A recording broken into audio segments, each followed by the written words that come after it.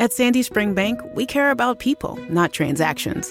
So we concentrate on creating personalized solutions to start or grow a business that provides for your family, to purchase a home that will house the memories you make there, to save so you can enjoy today and then pass on your legacy to future generations.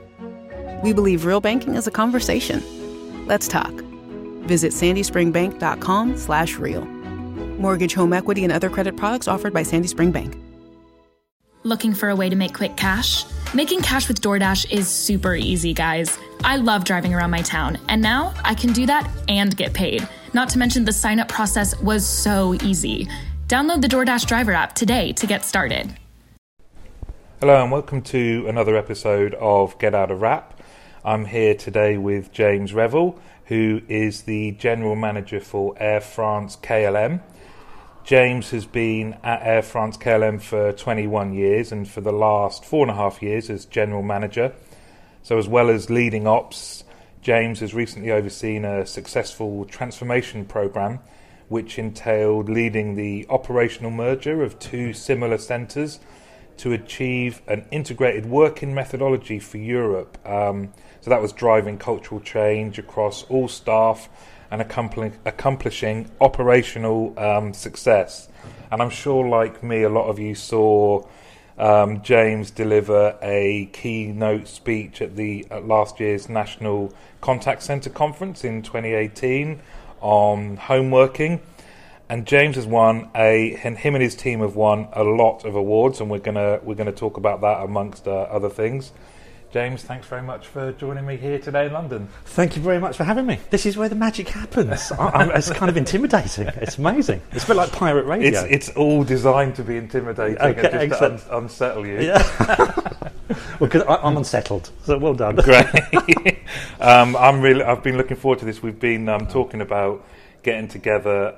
I think like anyone that comes into contact with you, I always thought you'd be great for people to hear about your journey and for you to share your expertise. So yeah, I'm really looking forward to this.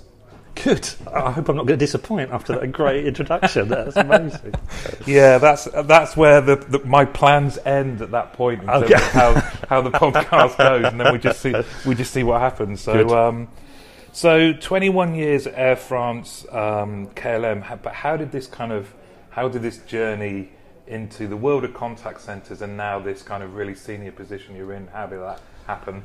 By accident completely. So I started off as an agent for what was just Air France at the time, 21 years ago, as you said. I had a full head of hair at the time, which seems improbable now. But it was by accident. I feel your pain. Yeah, I know, exactly. We've got the same hairdresser. So it was totally by accident. It was really, I wanted to, I'd learnt French and I wanted to work for a French company. And they said, we've got something going on. It wasn't a contact centre then. It was... I don't know what you call it. It was there were phones. That was true, and you'd speak to customers, but it wasn't a contact centre. So it was like a 9-month contract, really, whilst they built this new contact centre that was opening up in Wembley, North London. So I always remember the general manager of the centre that was going to open coming in at the time and saying, "So James, do you want to work in a call centre?" And I said, "Over my dead body," cocky little upstart that I was. And now, how dare you? I know, exactly. And then after the 9 months, I went into sales, and I thought I'd give that a go, and went out on the road trying to sell, which sounds really nice, but I absolutely hated it.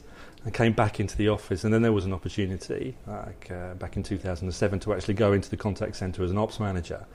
And I took that chance, and really the only regret I've got is that I didn't do that sooner, and that I didn't stay with the contact centre right from the beginning, because it's really been very enriching. And I think the disappointing thing is that I think I had this preconception about contact centres or call centres or sweatshops or whatever they were at the time, and that kind of stuck, and it's such a shame, because it's one of the most vibrant and dynamic, sociable, fun working environments that I've ever had the privilege to work in as well. So to be able to be in a role now to kind of steer that forward for a large company is a great privilege. And I think what I love about it the most is that it is very sociable. And it is about people. It's about the customers. And I think that within a company to have that privilege to be able to interact with the customers is a great one. But also it's a room full of people that are all customer focused and have got loads of knowledge, loads of experience, and because their job is to be sociable and interact, it's a pleasure to interact with them. So it really does create this kind of dynamic environment, which is, great fun to work with. And when you're in a place for such a long time, you want it to be fun, and that's what it's all about at the end of the day. Your pride is kind of like tangible, not just about where you work, but the industry as well. Do you? And you talk about privilege, but I guess it's a great positive responsibility because. Yep. As you've gone through your journey, you've then thought you are now in a position where you directly influence the environment of the people that are working in the same place as you, right? Yeah, no, exactly. This is it. I mean, we'll touch on it briefly. I mean, we've got a big home working and flexible working setup, and part of that is being management and not having an office and sitting with the teams, which is a little bit kind of at the beginning. I think everyone was a bit apprehensive, and you could see coming in at the beginning of the day, people were a little bit scared. Is he going to put his bag down next to me? Yes, he is. I've got to behave. And then now we're a few years on, and it's not like that at all. And you sit down. And they realise that it's actually them telling you to behave. But this is it, exactly. There is a little bit of that. And it's always a bit disappointing when it's really quiet and everyone's cracking on with everything. And that's a great position to be in because you hear straight away what's happening with the customers, what's going wrong, and you can put something right. And then people can see you trying to put something right as well. And people can give you feedback, and you want people to speak to you openly, not just through surveys and things like that, but to engage directly with you. And then to do something about it. And I think that's really the most dynamic way of managing a modern workplace. It's not just about contact centres. And I think it's a shame. I don't see that. Maybe I don't know. Really, now I'm maybe kind of contact centre centric, so I don't really have exposure to other kinds of working environments now. But I have the perception of perhaps other working environments being not so dynamic. I mean, we're in a very dynamic working environment today. The offices that we're in, so everyone's running around with coffees and things like that. And we're next door to the barista. So yeah, I know. We can hear it. But I think within that contact centre environment, that dynamism is something that I really appreciate, and hopefully, I think the people within the centre appreciate as well. And what can you just share the kind of the scale of the operation, this transformational kind of journey you went through, and really, what's kept you, for the same employer, still energised, still really passionate about your customers and your team members, right? Sure. So when I was fortunate enough to get this position, it was at a time when customer contact, as it's called within the Air France KLM environment, was coming under a complete change. With Air France KLM, and we have a joint venture with Delta as well. Globally, there was perhaps a little bit more of a fragmented approach to customer service, not consistent. So my boss, who's the SVP for customer contact globally, and his team with us and all the other contact centres have tried to change that, create a clearer customer segmentation, adding value, and then having a footprint in terms of all the different activity which really makes sense. It's cost efficient as well, brings added value to our customers, and that is quite an exciting project. It's not starting from scratch because all the infrastructure's there, but there was a lot of big things to change. And I think culturally, for the centre here in the UK in Wembley, we were very used to working as an Air France centre, but not part of a wider network of centres and interplay within the centres and the sharing of the activity. So that's quite daunting. That raises a lot of questions for people, and then you have as a manager or a leader to help and guide people through that, and to ensure that you communicate the vision and the strategy, and to really underline the fact that there is in fact increasing added value to what people we were doing moving forward as part of this bigger, wider, quite exciting strategy. And I feel 3 years on, I think from a customer and a people perspective, I think it's worked out really well. We're not at the end of the journey yet, and there's a lot of exciting things to come. But I feel now that we're a lot better placed, and I think there are tangible results there in terms of CSAT and also employee satisfaction as well, which and that drives me and that keeps me going, because once you see that kind of positive direction and trend, then you get the feel that you're doing something right, and you want to continue doing that.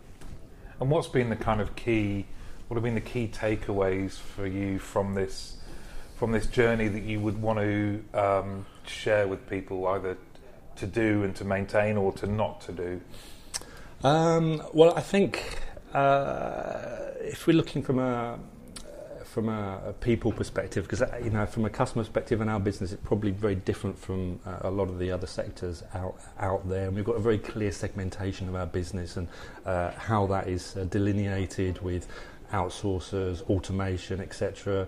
Might not be a one-size-fits-all solution for everybody, but from a contact centre management perspective, in terms of a team of 250 people, and try to get them engaged in that change, I think for me it's engaging the kind of middle management and leadership team there as well, that they've got a huge role to play, because their interplay with the front line is huge and it's enormous, and it's no longer about functional knowledge, it's about sharing the vision and the strategy, consistency across the board, because people hate a lack of consistency within a contact centre, and you have to have all that leadership team aligned and effectively ready to serve their customers, the people that report into them. And I think one of the things that we've done is invest a lot in that upskilling and training for that strata of people, and I've really seen that bear fruits. And I think that was something that previously might have been neglected and held us back as a wider organisation. So that's something that I think that my team can be proud of collectively. And is that strata, so then various kind of terms for it, but team manager, team leader? Yes, okay. Supervisor, team leader, coach, mentor, manager, all of that. But I try to kind of put everything under, the one term as a leadership team, rather than manager or supervisor. For me, supervisor has got a hard hat on and works on the building site. Yeah. And we had this kind of supervisor term, and it was also my supervisor said this, and then if it was a strata above, it was my manager said that. I wanted to say, okay, it's about leadership. And I think the whole concept of leadership now is changing, whereas you're more coaches, you're more mentors, you're there to advise. It's about collaboration and ensuring that there's a consistency in the message, and that you are feeding information in both directions as well, when things are going wrong and things are going right, being very close to the teams and working in proximity as a partnership.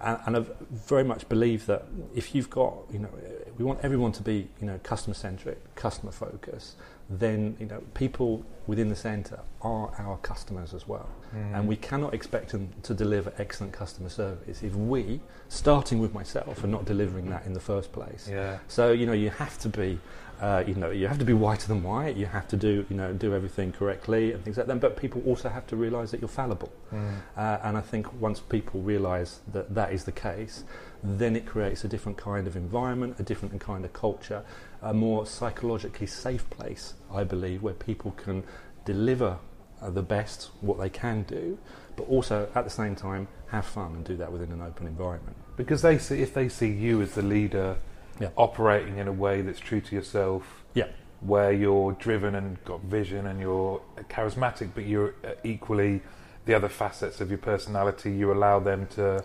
come out, and that infallibility. They see all the wrinkles. I can tell you. They're sitting next to me. When I get frustrated during the day, they'll hear me, But it's you have to see that, and I think fundamentally, if people think that you're a phony, they will see that. Or if you're putting on a facade, then they will see through that. People are wise to that, so they have to appreciate what you fundamentally are as an individual. And if you're not being true to yourself, then that's an issue. And I think, and I see that maybe from the beginning of my career when I started to manage people as well. There was a perception this is what a manager should be, this is what a leader should be. And it's kind of maybe aloof, and something needs to command respect, etc., etc. But it's not mutually exclusive.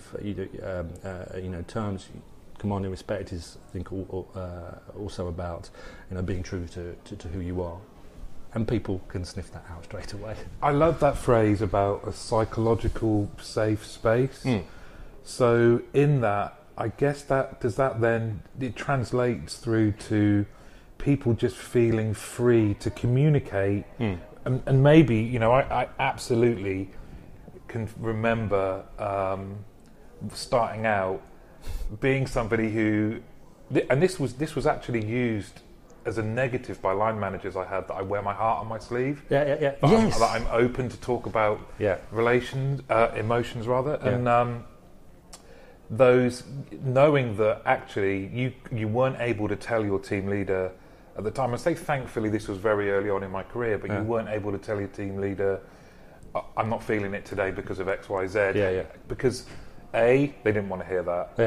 B, it wasn't that psychologically safe environment. And C, even if they did, they had no way of being able to help me kind of move through that or talk about it. Yeah, exactly. So how then does you then take this wonderful phrase, psychologically safe space, open communication, and you mentioned at the outset this investment in your leadership team. What did that look like? How do you help people? Sure. So that is a cultural change, and that takes time. It's not something that you can say, right, in 6 months' time you create this space. And I don't think that we've 100%. Watch this video. Yeah, exactly. 5 minutes later. Exactly. It's not. It's a couple of mantras. Go away. Make it happen. It doesn't happen that way. And I think it's having a certain amount of stability there, ensuring that people know and realise and understand fundamentally what the leadership team are trying to achieve. And creating a kind of environment where people feel free that they can speak up. I give you an example insofar as go around and say hello to people in the morning and say, how are you? So which is kind of, yes, indeed, it's a social opener, and people may feel that, okay, all he wants to hear is, everything's fine. Yes, of course, I do want to hear that. But equally, if someone says, well, you know what, things aren't going too well at the moment, then that's great. And I think, 3 years ago, we started it off by doing things like management coffee mornings and things like very slowly. So people, if people had an issue, and it was really encouraging them to speak to line managers rather than come to myself first, feel open to speak about to speak about that. And now I can see that there's a change where I can see people having those conversations. Fewer things are escalating unnecessarily too quickly. And also people feel free at the same point. If I say, how are you? And I say, you know what, it's not going too well today. And in front of other people, these are the reasons. And, to start off with, I'm sorry to be a pain. No, you're not a pain. And we need to know these kind of things. It could be trivial. It could be extremely important. But then afterwards, you obviously have to ensure that, you're doing something about it. Even if there is no action, go back and say, right, okay, this is what I've done. This is what we can do. This is what we can't do about it. And I feel that there's a consistent approach throughout all the leadership team there, the supervisors, the team leaders, or whatever we want to call them, the managers. And now I believe that there is an understanding that is our culture. It's becoming more ingrained. But as I say, it's a journey, and it could go wrong at any time. But it always needs to be controlled and kept an eye on and worked with very closely. And you guess you're going to have the variation of just people that will take to it and just be very good at it, and people that will need more coaching to be able to feel comfortable having those conversations as the manager as well. Absolutely, indeed, this is it. And I think this is where, if you look at how contact centre activity has changed over the past 20 years. Before it was transactional, completely transactional, and now it's about engaging with the customer. Well, it's the same with line management as well. It is, people want a sophisticated, open conversation between adults. They don't want a transactional, I bought this, I don't want it, kind of conversation where it becomes attritional and it can escalate. So, in terms of the kind of skill set that you need within a modern contact centre, it's not, okay, I can pick up the phone and I can undertake a transaction. It is that I can adapt my approach. I'm emotionally intelligent, I hear what someone's saying, and I can provide a complex, versatile answer to someone which will leave them going away feeling satisfied with that, or even extremely satisfied and an advocate of what is happening. And that is equal. There is a symmetry between that employee experience and the customer experience. And I think that's what in our centre we've tried hard over the last 3 years to ingrain, that everything that we're asking people in the front line to do, we have to walk the talk with our colleagues as well. So no stripes, you walk the talk. Well, I think it's safe to say that you've had a great deal of success, that your methodology has worked, and as you kind of strode the stage at the British Library last November in front of 300 people, 350 people, isn't it? Yeah, thankfully it's quite dark, so you can't really see everybody. It just looks like you're standing in front of a cinema trying to grapple for your seat. So here's a question: did you have somebody from the British Library talk to you? Did you know when you went upstairs and got your microphone done? Yeah. Because I had a tough act. I actually spoke the same year, didn't I? And I That's followed right, you. yeah, but yeah. some guy asked me if I needed something to put on my head because of the light shining off my... Oh my goodness, no. Oh, actually, like a foundation or no. something? I think I would have remembered that. If not, I'm trying to block it out and I'm in denial. But, I'm going to now list... Finding the right person for the job isn't easy. Just ask someone who hired their personal trainer as a caterer. All right, folks, let's keep this line moving. You there with the tongs. Picking up one Duchess potato at a time will not cut it at my catering table. Drop and give me 50. But if you've got an insurance question, you can always count on your local Geico agent. They can bundle your policies, which could save you hundreds. Okay, this is what we call the wild mushroom and asparagus dip, and press. Come on, let's get those plates above your heads. For expert help with all your insurance needs, visit geico.com/local today. There's a monumental shift in power at work. Employees are speaking up, turnover is rising, salaries are increasing, hiring is tough, and burnout is real. It's time to unleash growth. It's time to transform your HR from powerless to powerful. Join ADP on February the 23rd. Reserve your spot now. Go to gettheplan.adp.com to register for the Work Interrupted Summit. The awards that you and your team have won, and we've got the best social media offering, and that was from the European Customer Service and Contact Centre and Customer Service Awards. Yep. The Silver Award for Best Large Contact Centre, also at the EXAs, and also Best Home Working Programme for the UK Awards. So that must have been a great kind of moment for the bringing in those trophies for the team. And Yeah, no, absolutely. It was really good. where do we start? Which is the one you got first? It was the social media one, and that was really the first time we pushed. We felt confident enough to push ourselves forward. And it was my predecessor. He said, "Oh, listen, it's really good. It'll be a great boost for the teams if we win this." So it was great. We went in and we actually got it. I think first year we didn't. The second year we did. And it was a great event for the teams, and that gave us a little bit of confidence to push forward for the large contact centre category. And then equally last year as well, we thought with what we've achieved with home working, that is something that we could push us. And I'd like to thank you because you were one of the judges. You were one of the judges as well, which was great. I'm just really interested in the that kind of that moment when you went, we've got something here. Was there any kind of sense of, do you sometimes think, oh no, we haven't, and you get in your own way, or what was that kind of? Yeah, I think it's because there might be people out there now thinking, we think we've got something. What should we do? What would be? Yeah, no, but I think go for it. Really go for it, because the good thing is, first year that we put something forward, we didn't get it, and we got some good feedback.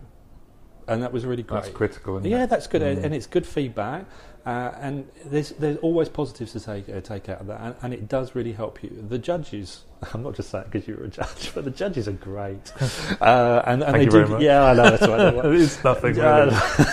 So, but they're really great, and they do give good feedback. They're industry professionals; they know what they're talking about, and then it does help you. So, if at first you don't succeed, so it's great recognition, for the team, and the fact that you put the team forward is because you feel confident that you've got something, and I think it's to have that narrative there as well. I think the judges want to hear.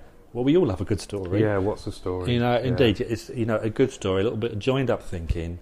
Don't get too bogged down in the detail, but think what's it done for the customer, what's it done for you people, and I think if you've got those two elements in there, and there's a story that kind of links it up and it makes sense, then I think you're onto something good. So always do it, even if you've got the slightest of doubt.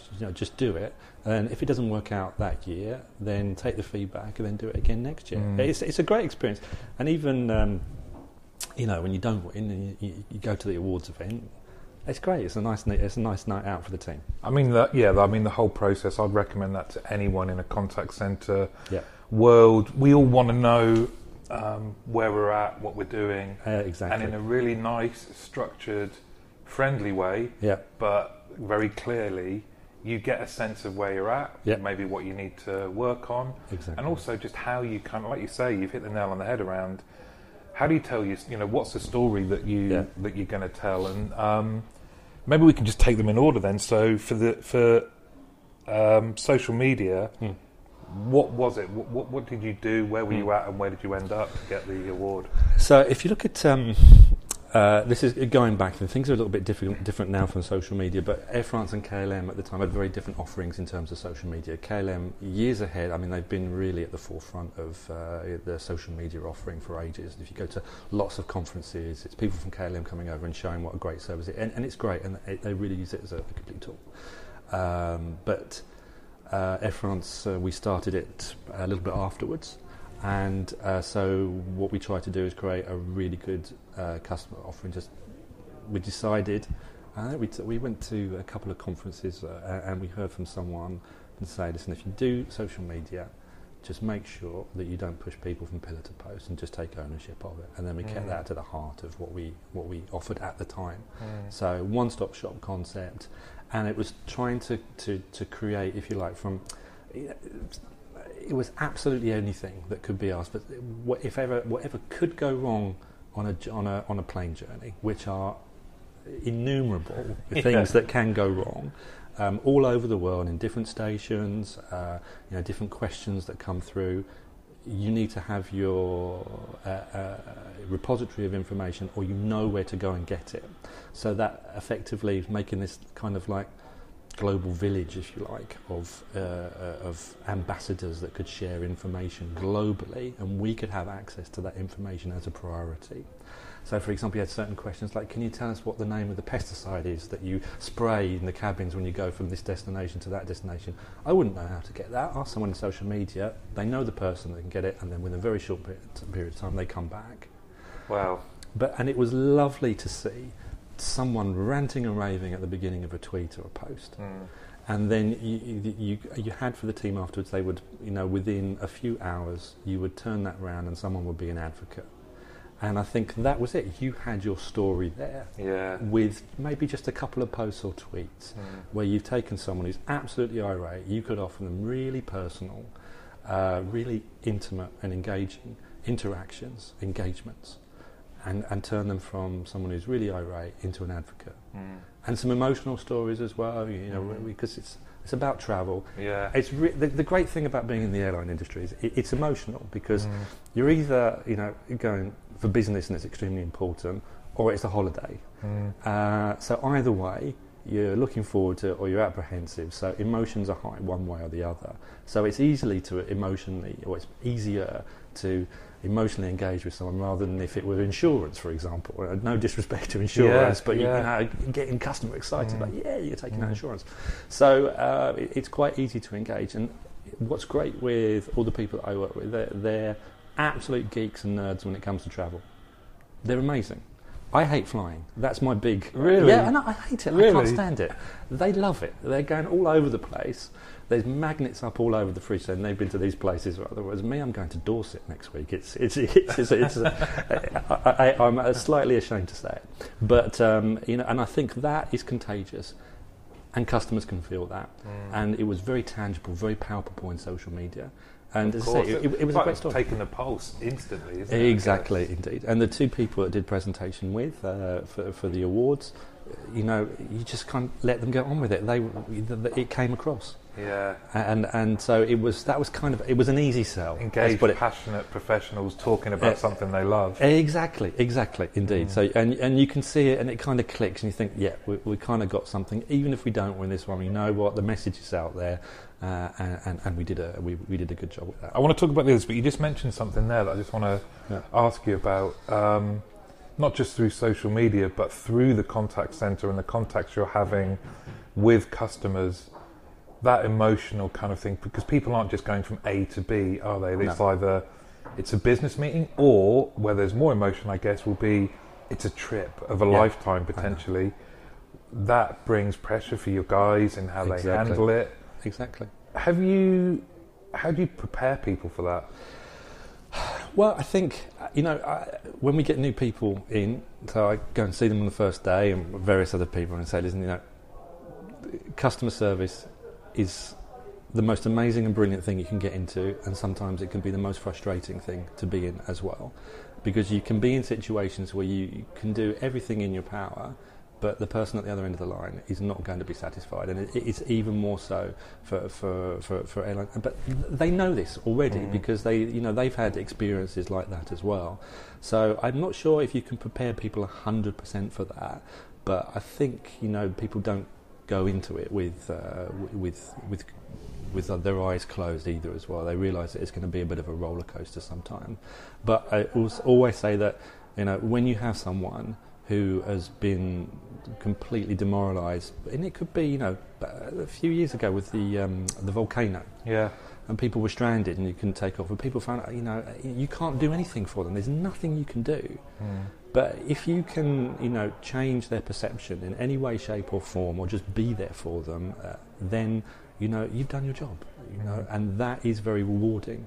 And I think that there are lots of jobs where it's very difficult to find things that are perhaps, instantly rewarding.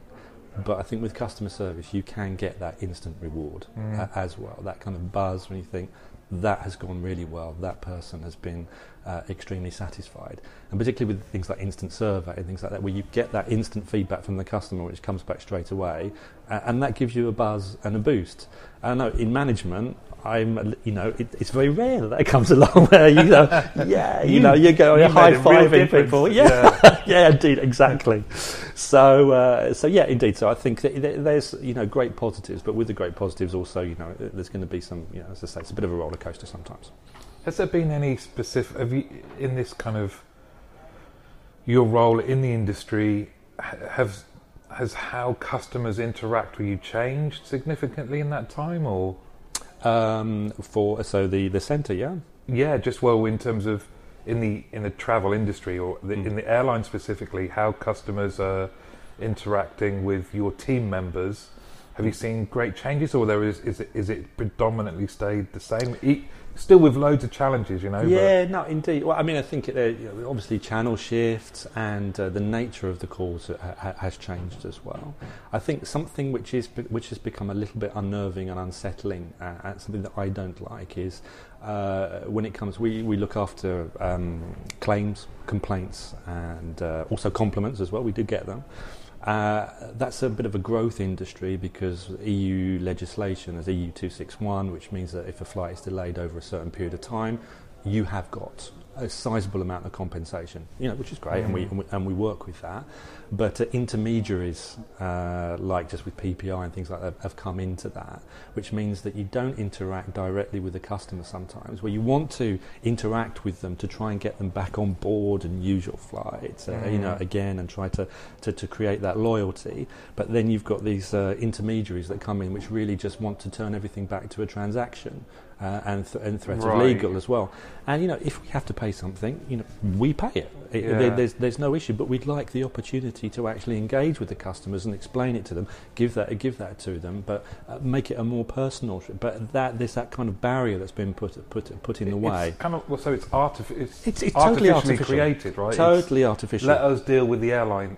What's the benefit to the customer? Indeed, I don't get it. And I can appreciate, I'm sure that there are slightly more unscrupulous operators out there that, don't want to give compensation, and sometimes they should do. I'm sure that maybe barriers to that or whatever. Exactly. So there is a need perhaps for these, players to come in and help the customer out.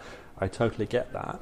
But, when you say, okay, we are going to represent these people, you need to use a portal to be able to do this. It's totally artificial, and it ends up taking perhaps a longer period of time. As if you pick up the phone to the customer, or the customer picks up the phone to you, you have a conversation, you have a chat, give your apologies, you find out what people really want, give them their compensation, obviously, if it's due, and that's far more fruitful for everybody. I feel. Feels a little short-sighted, doesn't it? If it's all just about, oh great, the clock's just ticked over for my delay, I can put in exactly.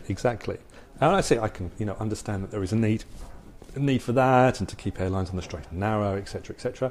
But then those third parties, intermediaries come in. I think that takes away slightly the pleasure of being in the industry, and then we have had to kind of adapt processes. Which is it's a necessary evil, obviously, to be efficient. But creating processes in order to make a transaction, it seems like we're going back a step, not moving forward. It's not very progressive. It's another challenge. And if your commitment to delivering customer service through engaged employees, that doesn't change at all, does it? You'll find a way. Absolutely, yeah. So now we move on. Which came? Was it the best large contact centre? Yep, that was in the middle. So was it that the social media one you thought, yeah, come on, let's go for the, because that other one's that's more encompassing, right?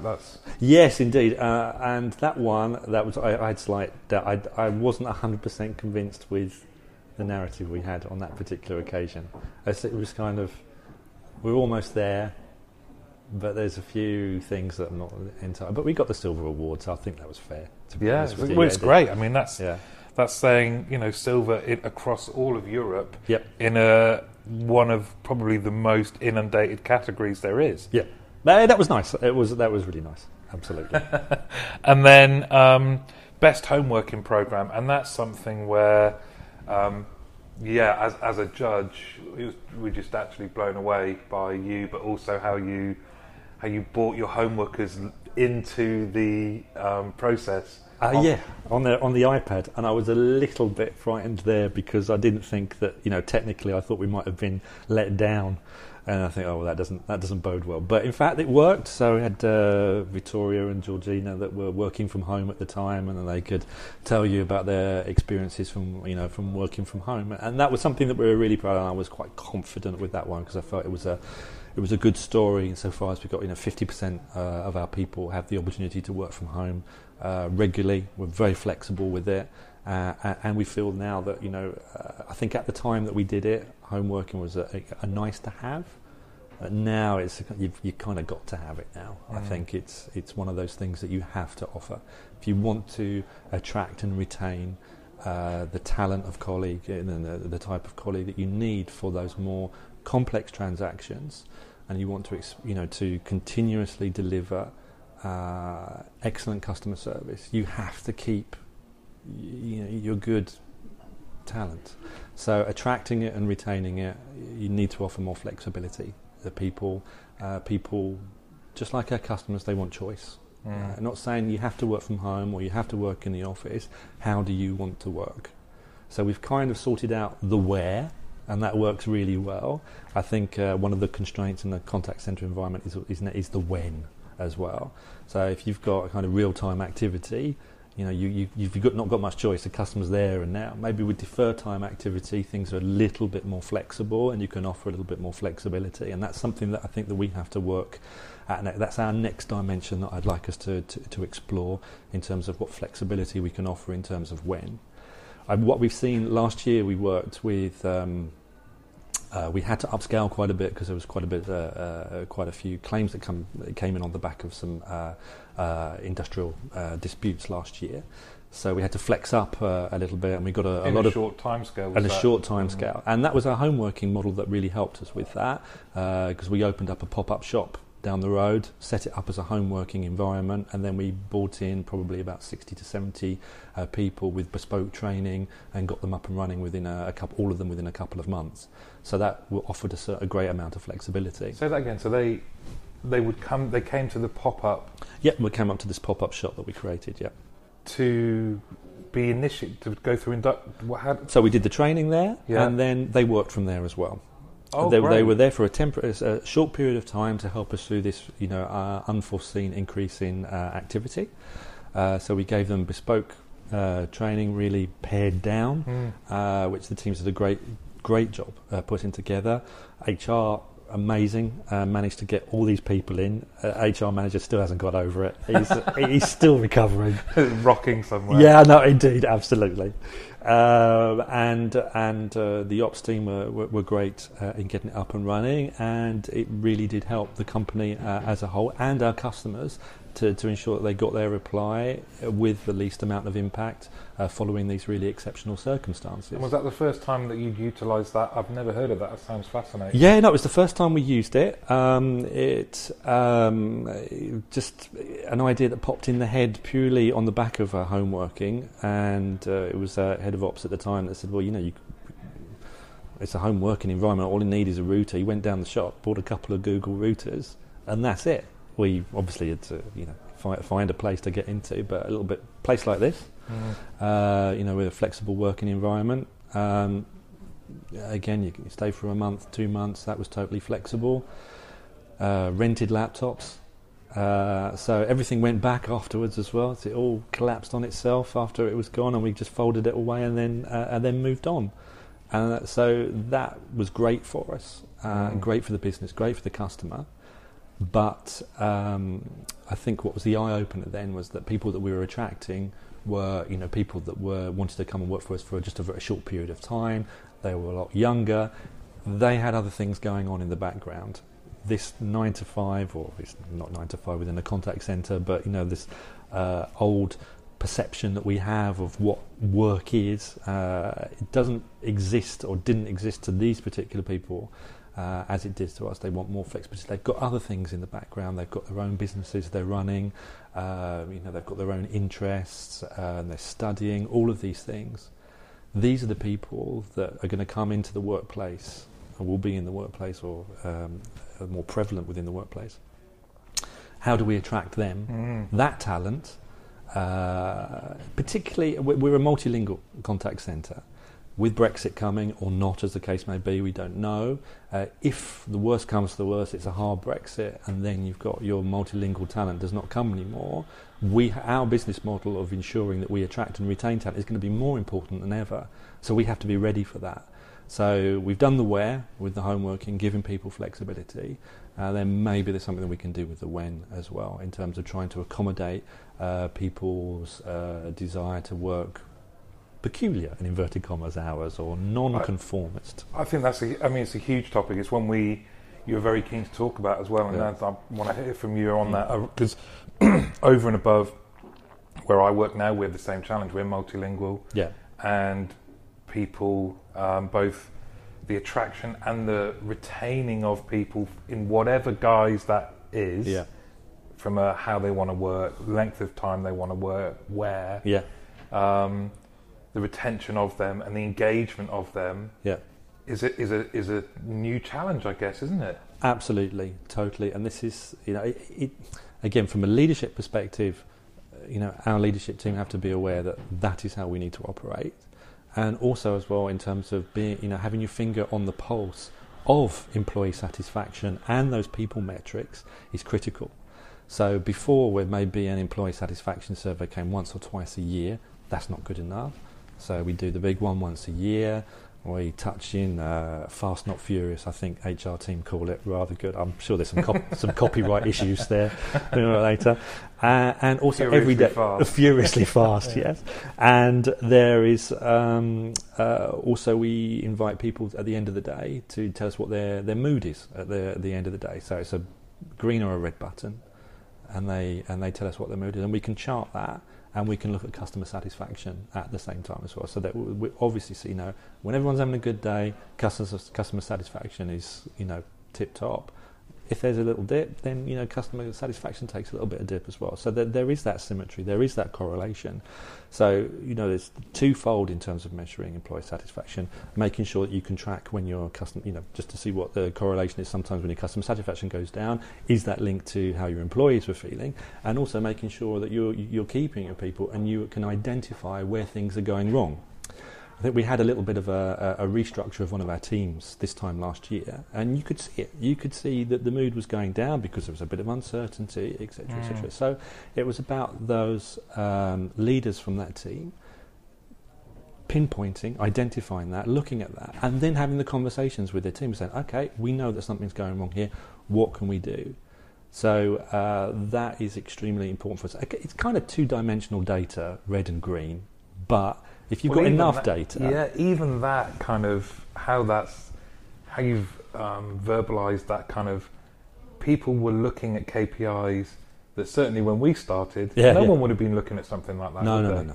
Maybe someone would have instinctively said, the team are going to be going through some change, so they're probably not feeling great. But you just said that people would be looking at the kind of, hold on, mood started to dip. It's not going well. Yeah, indeed. But I mean, again, that's a cultural change. That we set that up, and then people weren't looking at that to start off with. So I'm not painting a rosy picture that everyone we're high fiving, say great, we got it right. It's a cultural change, and getting people to look at that as one of their key metrics, as well as what the customer is saying, because they are inextricably linked. That is a change that really needs to be, repeated and in-ground, and make sure that there is ingrained rather, and to know that there is not just paying lip service to it, but actually making that live and breathe on a day-to-day basis. I don't think we're 100% there, but that's the journey that we're taking currently. I say, that red and green, it's not the most sophisticated employee satisfaction measure, but it does give you a flavour of what's happening, and it's not, people aren't completely surveyed out by it at the same time. And how, I guess it's the same as you want people not to, again, whether that report is something that just, I see it every day, don't need to look at it now. How do you keep it fresh, because it's what it's telling them, what action they need to take. Again, is that another part of this is, how do I improve the mood? Yeah, exactly. No, indeed. So it is, and I think part of that is behind it is the dialogue that happens afterwards. It is, speaking to people and ensuring that you get to the bottom of that. And also you want that to happen as well. It's a virtuous circle, because when people feel, okay, I press the red button, it's happened over a period of time and things are going down, people are having conversations, I can see that something's being done, I'm going to do that again. So you do constantly have to keep it fresh, because if you've only got 10 people doing it every day, then you can't do anything with that data. Yeah. So there's one guy at work, one of the leaders has put one guy on kind of door duty at the end of the day, and he's like, don't forget, on the way out, not in an intimidating way whatsoever. Yeah. He's on holiday at the moment. I swear the amount of people doing it has gone down because he's not there to remind people. But it's just trying to find innovative ways, and fun ways to try and make sense. Listen, and I think there was a lot of scepticism about employee satisfaction surveys. You don't do anything, what's this happen? So there has to be this kind of, we said, you said, we did kind of attitude that has to be visible for people, and you don't have to wait for once a year to do that. You can do that on a regular basis. And if your leadership team is there on the floor and people are talking to you, even without having a red or a green button, people can actually come up to you and say, you know what, this isn't going too well at the moment, can you do something about it? Then you will be judged on your ability to actually do that. Or if you can't do that, give the feedback and tell people why. Because it's nuanced as well, isn't it? Because I can remember getting feedback from people saying, ours actually was just unhappy and happy faces. Yeah. but the feedback would be, actually, I'm kind of on an even keel and generally happy all the time, but I don't get any attention because it's going to all the people that are registering unhappy faces that are, either going through constant dramas or just generally a bit. Yeah, indeed, yeah. So that kind of nuanced leadership challenge that people will have to be able to balance. Exactly. It is. It's nuanced. It's all about human interaction. It's never easy. It's never black and white. You're always operating in the grey, and it's the same with the customers, and that's why anyone that's in a contact centre has to be emotionally intelligent. You have to be able to read, to listen. Not read. You have to be able to read people, to listen to people, to understand, to actually hear what they're saying, and then deliver on some tangible, actions or something that which is going to improve that experience for either the employee or also the customer. Have you seen that change in your time in the industry then, from what were the things that led people to be in leadership positions previously and what's needed now? So I think previously, I can remember it when I first it was about knowledge. It really was. Who's got the best knowledge, and everyone would say, "Oh, yeah, you're going to go for that position because you know lots of stuff." And I think it still happens to a certain extent, and it's not about that, anymore. It is about, it's about the how, and operating in the grey area, and being able to improvise, and to engage, and quite simply, can be anything from saying hello in the morning to people. Not everybody's a morning person, but tough. If you're a leader, you got to say hello to people. People got to see smiley faces. They got to see genuine faces. They got to see people that are having fun, that inspire. And if you've got the knowledge as well, you know what? It's a bonus. But the knowledge can be taught, and I think people will have respect for their line managers and leaders, that if they see that someone that may not have the answer, but knows where to get it, can guide people, can coach people, even to get that answer themselves, and can open them up and get them to crack it without them having to do it. And I think that is key, and that is very different definitely from when I started. And I would be the first one. I was the first one to say when a position came up for a supervisor in the team that I was in. You got to go for it. You're the best person for it. You know everything. You are the oracle. Yeah. And I was just equally as guilty as saying, that would be the best person for that. And now, very wrong. I guess you can't ever dismiss that, can you? Because, however, so I say you can't dismiss it, but I would say I bet you'd be confident of taking a leadership position in a totally different industry. Yes, I'm open to offers. I didn't say that. I love it. I think so. This is it, exactly. No, totally. But it's great because then you learn about something completely new at the same time. The consistent is that leadership aspect, absolutely. And that's the concept, isn't it? It's a concept of leadership. Yep. Because you're leading people. What they're doing and the customers they're interacting with can be totally different, and has its own challenges, nuances, directs you in different ways, has different requirements, all of that kind of stuff. Nonetheless, you're dealing with people. Exactly. That remains a constant. And I think in that particular instance, the first thing you've got to do is you've got to go and you've got to spend time with the people working at the sharp end, because they will tell you what they're doing, they will show you what they're doing, they will say this is what we need, and that is the best insight that you can get.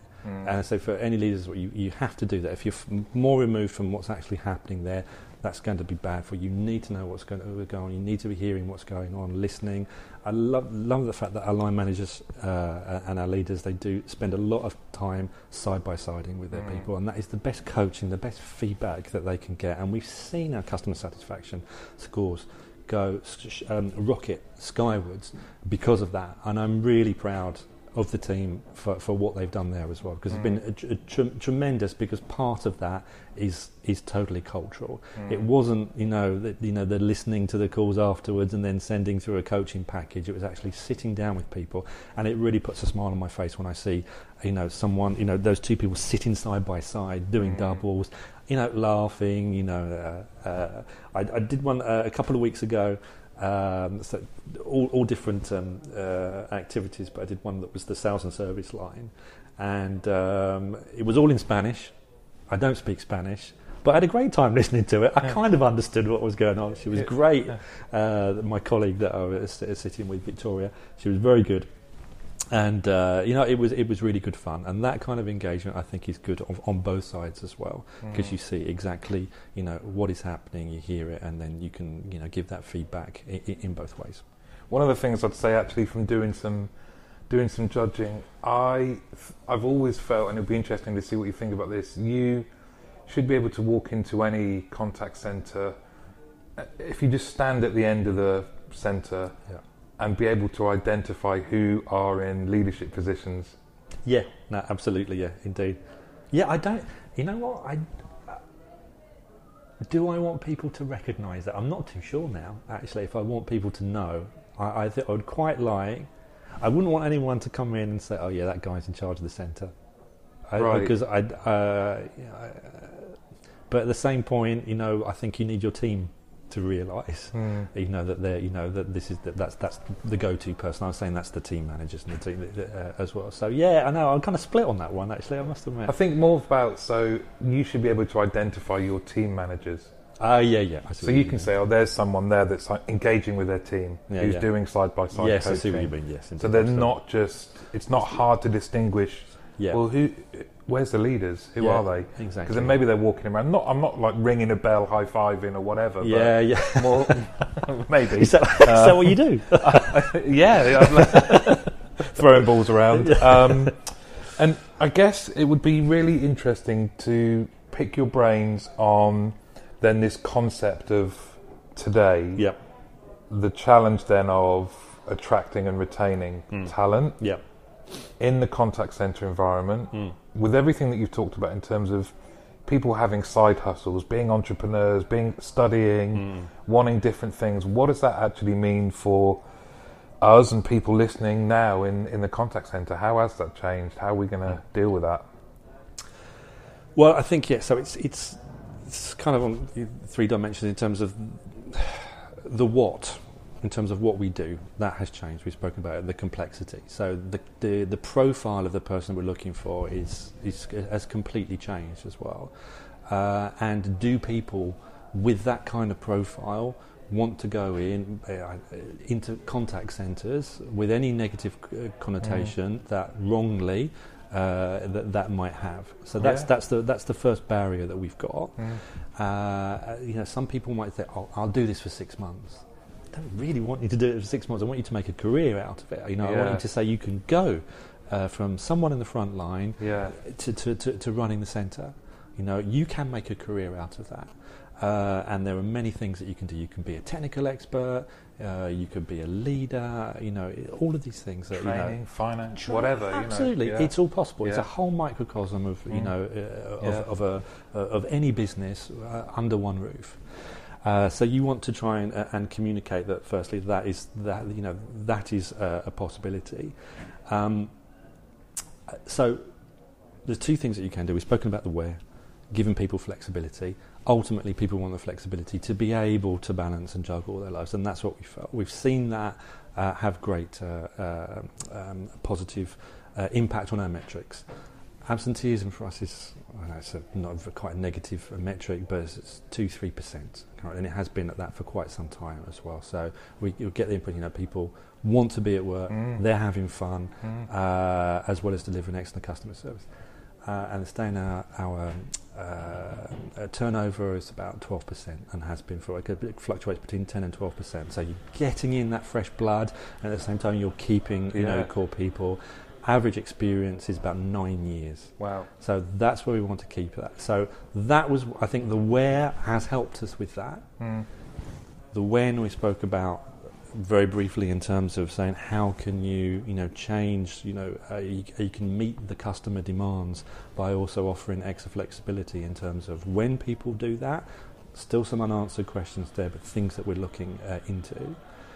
But also getting people to realise that it's a fun, dynamic workplace where people can progress and get valuable, experience that they can take absolutely everywhere if they want, if they so want to leave. But we'd like them to stay by the same token. And I think by being ahead of the curve when it comes to those things, the where and the when, but also creating environments where it is a fun environment to be in, where people feel that they've got this psychological safety, where they can talk openly about what they're feeling. And very important when you're constantly in contact with the customer, with all the vicissitudes that brings, the ups and the downs, to be able to express people and feel that people care about you, that there are well-being initiatives going on, that there's a real dynamism and vibrancy about that environment that there isn't, I think, perhaps in any other kind of workplace. Yeah. And the one thing that I really feel, and I'm going to shoot myself in the foot with the home working thing, is that I really don't want to go above the 50%, is that with home working, if you go 100%, it kills all of that.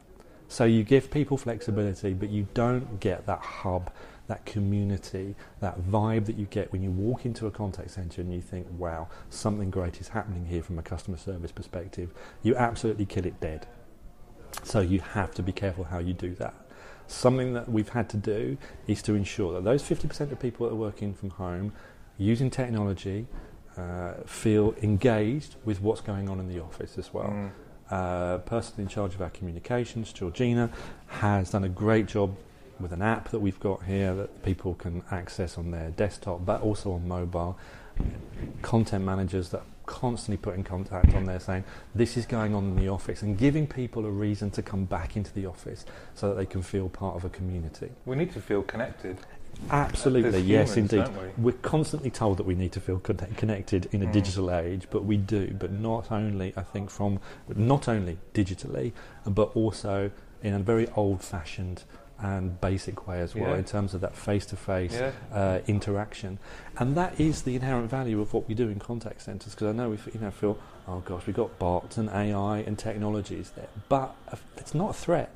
If anything, it's made our industry more human, because when someone does come through to us, it's because they want a complex interaction. They want to joke. Yeah. They want to interact, they want to engage, they want something which is uniquely human, and a contact centre is an environment that is set up for that. And I think that is something that gives us reason to be cheerful about what we do.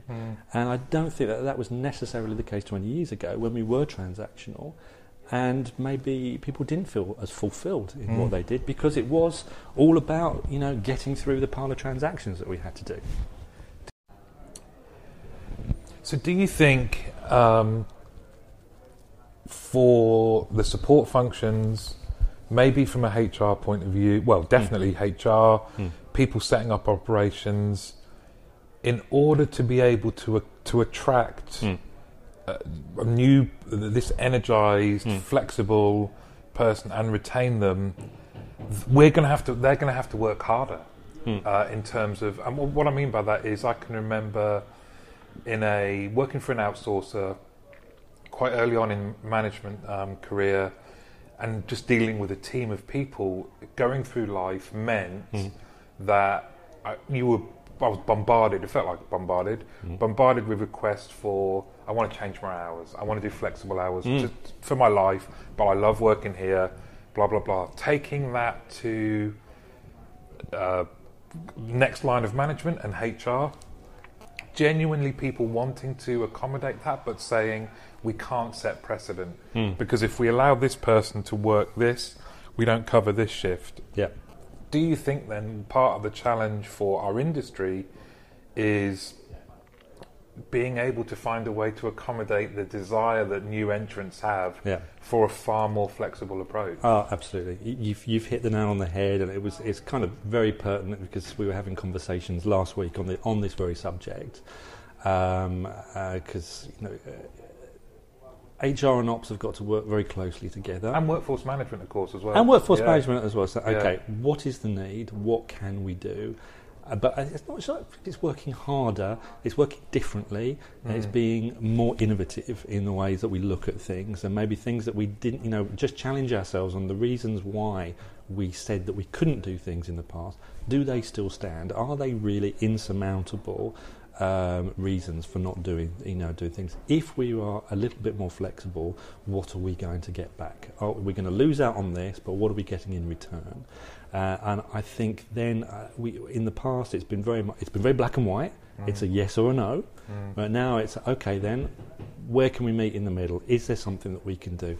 Open the dialogue, have the conversations, and try to work out what is the best for all parties.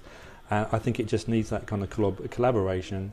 Kind of working in those grey areas again, and having something which is a slightly more sophisticated conversation, and getting HR involved, obviously workforce planning and ops, with the individual involved to say, okay, right, we really want this to happen. How can we make it happen? And if it's not possible, then a full explanation. But maybe it'll be possible in the future. Are there things that we can do moving forward? Well, you already utilised home working, but maybe you mentioned earlier how technology enhances our ability to connect as humans within the contact centre world. So technology is an enabler, is potentially or can be used as a solution in order to accommodate greater flexibility. Because I think this is just overall is a challenge of solving a problem. Problem solving, isn't it? It's kind of how do we get creative about being able to offer this flexibility, because it means that we'll retain people. Yep. Exactly. And I think we're kind of working now, I think lots of organisations have got this hybrid workforce where you've got people, your full-timers, permanent contracts, you've got temporary agency workers that are coming in, we've got outsourcers that they're helping us, we've got technology. If you put all those together, you can utilise them in such a way where effectively you can be more flexible because you've got those backup solutions. How do you use them? It's just thinking in a different way rather than in the silos. These guys are doing this, these guys are doing that. How can you use that overall, capacity, if you like, to better serve not only the customer but also the people that you're working with, your colleagues? Do you think it's going to be for our industry? Well, we're in a co-working space right now recording this, and that's disrupted how people work. There's people that have got permanent hot desks here, and you think of the speed with which these have kind of popped up everywhere. Do you think that's the challenge for our industry in terms then of? No, I think we need to embrace that, because I think very similar. This is a similar workplace to the one that we used last year to help us adapt to exceptional volumes.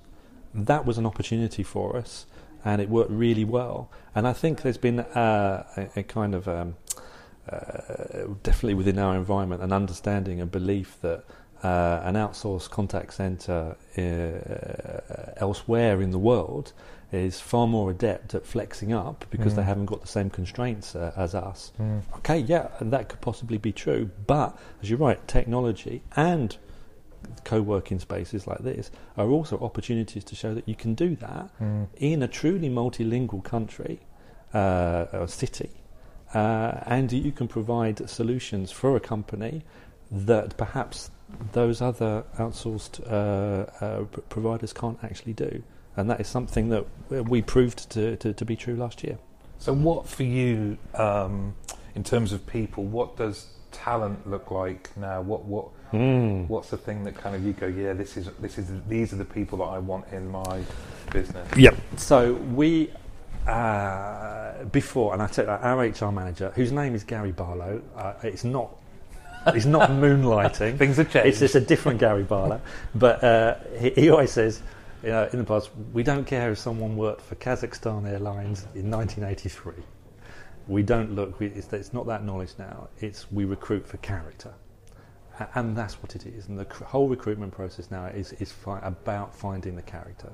It's about finding those individuals, those personalities who can really make a difference for the customer and will integrate really well with the team and make both that colleague experience and customer experience a memorable one.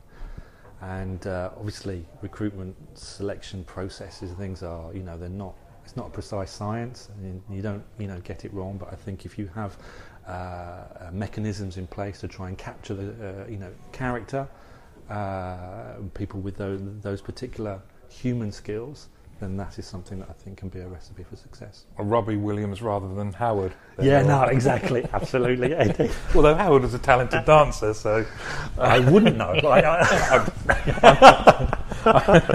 I might be proved wrong. So then, once you've, what does that mean? What does that mean in terms of is it more investment from your team in the recruitment process through finding out about the person over and above? Yeah, no, exactly. Tick. Indeed, and this is something that we see that it's a real kind of ongoing process and a modification every time we run a recruitment session. It's so what are we what is it that we're looking for? What's the first thing that we should be looking for in there as well? And there's still kind of like a hankering to go back and say, we need to test geography or something like that. Okay, yeah, I know things that are important that we can teach, but it's that kind of integral human DNA that we need present, which is more difficult to teach, if you like, which is the thing that we really need to identify. So it's with every subsequent recruitment session that we have, the HR team along with ops, give the feedback. How did that go? What was our retention level from that particular recruitment? What went wrong? How can we modify that moving forward? Because we don't always get it right. Even with that formula, you can't really guarantee that you get it right, but it's just kind of refining it every time to try and see what that magic formula is. And from the other side of the equation then, what is it that you think people are looking for in terms of wanting to work for you? What do they require of you more so now than they did previously? They want a human environment. They want a human environment is flexible, flexibility, choice. They want these things. I mean, effectively, people are shopping around. They're shopping around for jobs. They are customers shopping around. A recruitment process is just as much, and you know this, about an individual making a choice if that company and that workspace is right for them, as is the company choosing that individual as being right for their environment. So I think ultimately, like any customer, they want choice, they want flexibility, and those are the kind of things that we offer, or we need to offer to make sure that we attract that. But also, as well, there has to be the recruitment process, or that first. It's a showroom on that first day when someone comes in, and you have to show that it is a dynamic, open, fun workplace, and actually, I actually want to kind of work here. Yeah, I could picture myself. Right here. I can see myself there, and someone over there, having a laugh, or getting on with it, and then people interacting, and it being close. The workspace that we've got, we're very lucky. We've got a lovely workspace. It's completely open. There's no kind of separations. You are working there with your colleagues, exchanging. You can move around. If it's too much noise one area, then you can just pick your laptop up and then go and plug in somewhere else. So you're completely flexible to do that, and I think that's also quite good as well, because again, it gives people choice, it gives people flexibility. Moving towards that particular setup, though, it's amazing that a lot of people still want a traditional working environment as well, where, sound separation and things like that. So that's something that we've had to work on, to modify, to make sure that people, feel comfortable adapting to that new working environment. Because again, it's not for everybody. So let's talk about you now. Okay. If you have to be able to kind of pinpoint what are the core things about you that have seen you go through this career in this industry you love to the point you're at now and onwards, what would you put that down to? What are the key things that you go, this is what I want to be known as, and this is what's worked for me, and this is what I would share with other people? Sure.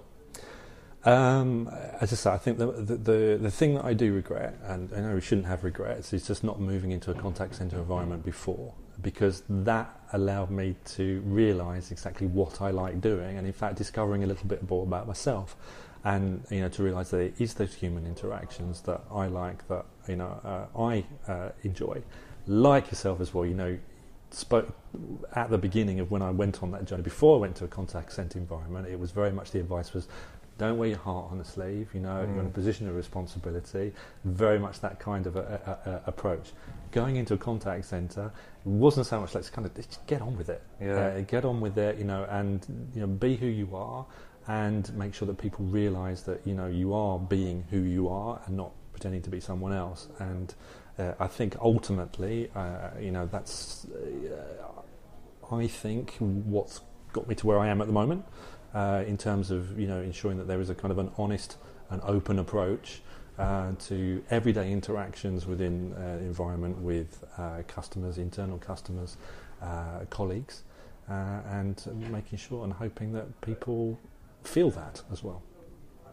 So what would you say your your strengths in terms of it's turning into a job interview, Martin. Sorry, that's all right. I just want to get kind of whether that's been key people or what, I've just at times been open about XYZ, or I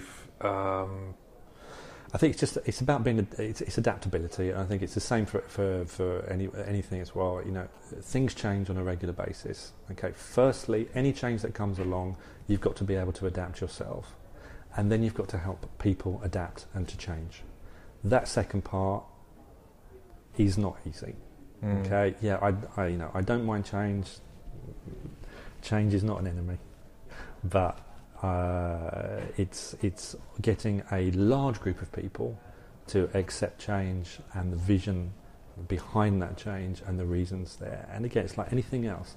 If there is that narrative there, it makes sense, it's consistent, and people can understand, then that is a journey which is a lot easier to take. And you do that as a team, not as individuals, but as a team. So I think ultimately it is that I think is a measure of a certain amount of success in that field. And there's been there are people that listen to this, which is nice. Yeah, really? Yeah. Oh God. Yeah, mainly my family, but there are people that have listened to this who have been engaging around. It's great to hear from people and that have spent time in the industry and achieved visible success, I guess, but everyone's achieved something. Yeah. And just being what message would you share to people that are maybe starting the journey, or they might be in a difficult position now and but still want to stay in the industry? What would you want to share with people? I think it's stick with it, but you have you have to kind of have a conversation with yourself to say, is this what I really want to do? And I think it's like those questions that you just asked me. Okay, what is it? What are my skills? You're doing very well in the interview, by the way. Thank you very much. Oh, God. I don't know what job I'm going for. No, neither do I. Okay. It's about knowing where your skills are. And say, in this particular environment, it may not be at the moment, but in the future, will I be able to utilise those? Have those conversations with those people around you as well, to try and get that knowledge of that. And I think one of the great tools for that, and things that I think that we do a little bit more these days, is 360 feedback. Just to really you've got to be quite a kind of mature operating environment to do that, because 360 feedback can be a little bit brutal sometimes, but then sometimes that's what you need to kind of eliminate those blind spots. Yeah. And I think once you've got that visibility on that, then you can make those choices. So don't simply plug at something because someone's telling you to plug at it, and if at first you don't succeed, you've got to think, is it compatible with what my core skill set is, my core competencies? Because if it's not, then you're going to struggle for ages to try and change your DNA to fit into some place. And then people will realise that you're not being the person that you're supposed to be, and then people see through that. And again, it's that kind of whole honesty thing. It's and conflict credibility as well. It's conflict that is creating, even subconsciously. Yeah, exactly. Isn't healthy. Indeed. No, indeed. I think it's kind of. I realised that working in sales, that wasn't my environment, and then suddenly, fortunately, getting a job in a contact centre, think, wow, yeah, this is it. Now I feel that I can utilise my key competencies, skill sets, whatever you like to call them, actually discover what they are, and then say, right, there may be a place for me here. And fortunately there was. Do you know that point around 360 is really insightful, because I think it also comes back to something you said earlier about a kind of psychological safe place. Yeah. So I can remember the very first time as a contact centre manager having a 360 thing done. And at that point, you think I'm really good. This is going to be going to validate that, really. And my peer group absolutely crucified me. Yeah. Well, I even look at the language I'm using now. Crucified me. They didn't. Yeah. They just reported how I turned up for them. Because that was a huge blind spot for me. No, exactly. Because I was comfortable with my team, worked with my team, but very rarely collaborated with the other contact centre managers in this huge organisation. And getting the 360 knocked me for six. However, I can look back now and go, that was a key moment. That was a key moment in terms of, you know what, it was really uncomfortable, and I fixated on that, going, how could they? Exactly. I know. But it's been absolutely critical in developing that. What I would say though is like the environment you've created, it was kind of like 360's done. Make these changes, get on with it. And it was like, well, no, I really need to talk to someone about this. You do need help and support. You're laid bare at that particular point. I think it can be quite overwhelming. And just to say, get on with it, it's not good enough. You need the support to be able to do that. And I've seen circumstances last year in particular with one individual who had a barrage of feedback all of a sudden just because they put themselves forward. They'd been brave, stuck their head against out the parapet and went for things, and had a barrage of feedback, and it was kind of having to offer support to say, right, okay, it's a lot to take in, and fair play to that person, they really did. Take that on board and improve, but it needs the right kind of coaching and support there to really try to get people through that. Yeah, because you can't just deliver these. It's like anything; you can't deliver it in isolation and expect it to have a result. No. It's kind of like, well, we've given you a training course. Why aren't you actually now doing it? Well, no, it needs that's context. only part of it. Yeah, it needs context. I had last time I had 360. It's overdue. It was about 10 years ago. One of my line managers, because I had two at the time, he knows who he is if he's listening. Said needs to tone down his shirts a bit. They were too leery. Really? Yeah, I know, exactly. Can you believe that? You're just a white shirt today, but I would score you high on sartorial elegance. Sartorially, it taught me a lot, so I've got a lot to thank him for. It's a white shirt now with a bit of colour though in the collar. There's a bit of colour, but it was over the top at the time. Arabesque. When it comes to getting 360 feedback, that isn't bad though, is it? If that was... Well, there was more shocking things on there, to be honest with you, but that's the thing that stayed with me. And so I guess just final messages, what would you want to share? Oh my goodness, that's the killer question, isn't it? Yeah. I think so. Really, again, to repeat the thing, the real takeaways that I feel is that in terms of offering a good competitive advantage now within a contact centre, offering that difference in terms of customer service, it is ultimately about the people, and new people are coming in, a new generation, choice, flexibility, the where and the when, those are going to be the kind of battlefields for attracting and retaining that talent to deliver on those promises in terms of customer satisfaction. Thank you very much, James. Well, it's been brilliant, and I would like to just kind of end by sharing some. I said to you about the speech you did at the British Library. Yep. That I missed it because I was backstage. Being really nervous, and I said, "How were you? Were you nervous? And how did you feel about doing this podcast?" And you said you like feeling that excited nerves. Yeah, I know. I don't know if it's something masochistic. For a little while, I did a bit of stand-up comedy, purely amateur, and if anyone's seen my act, they will testify to that. Oh, come on, where can you see it? No, you can't. I gave it up. It's not on YouTube or anything?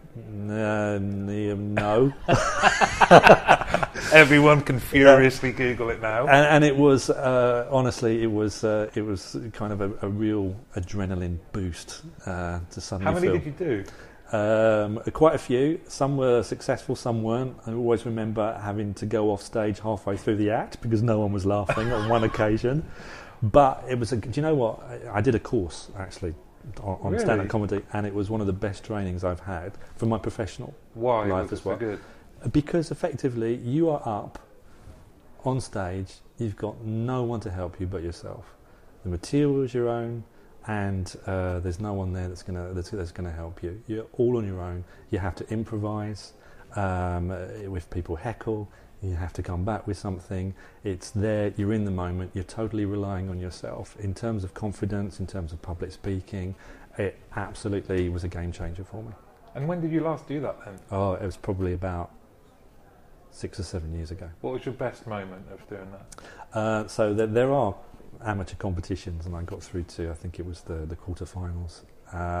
But I think it was a fairly big venue. I did the King's Head up in Crouch End, and it was quite a big audience, and it felt a little bit professional, but still a little bit intimate. I want to see it. I reckon you'd be really good. What's your sort of style then? Is it like storytelling or? No.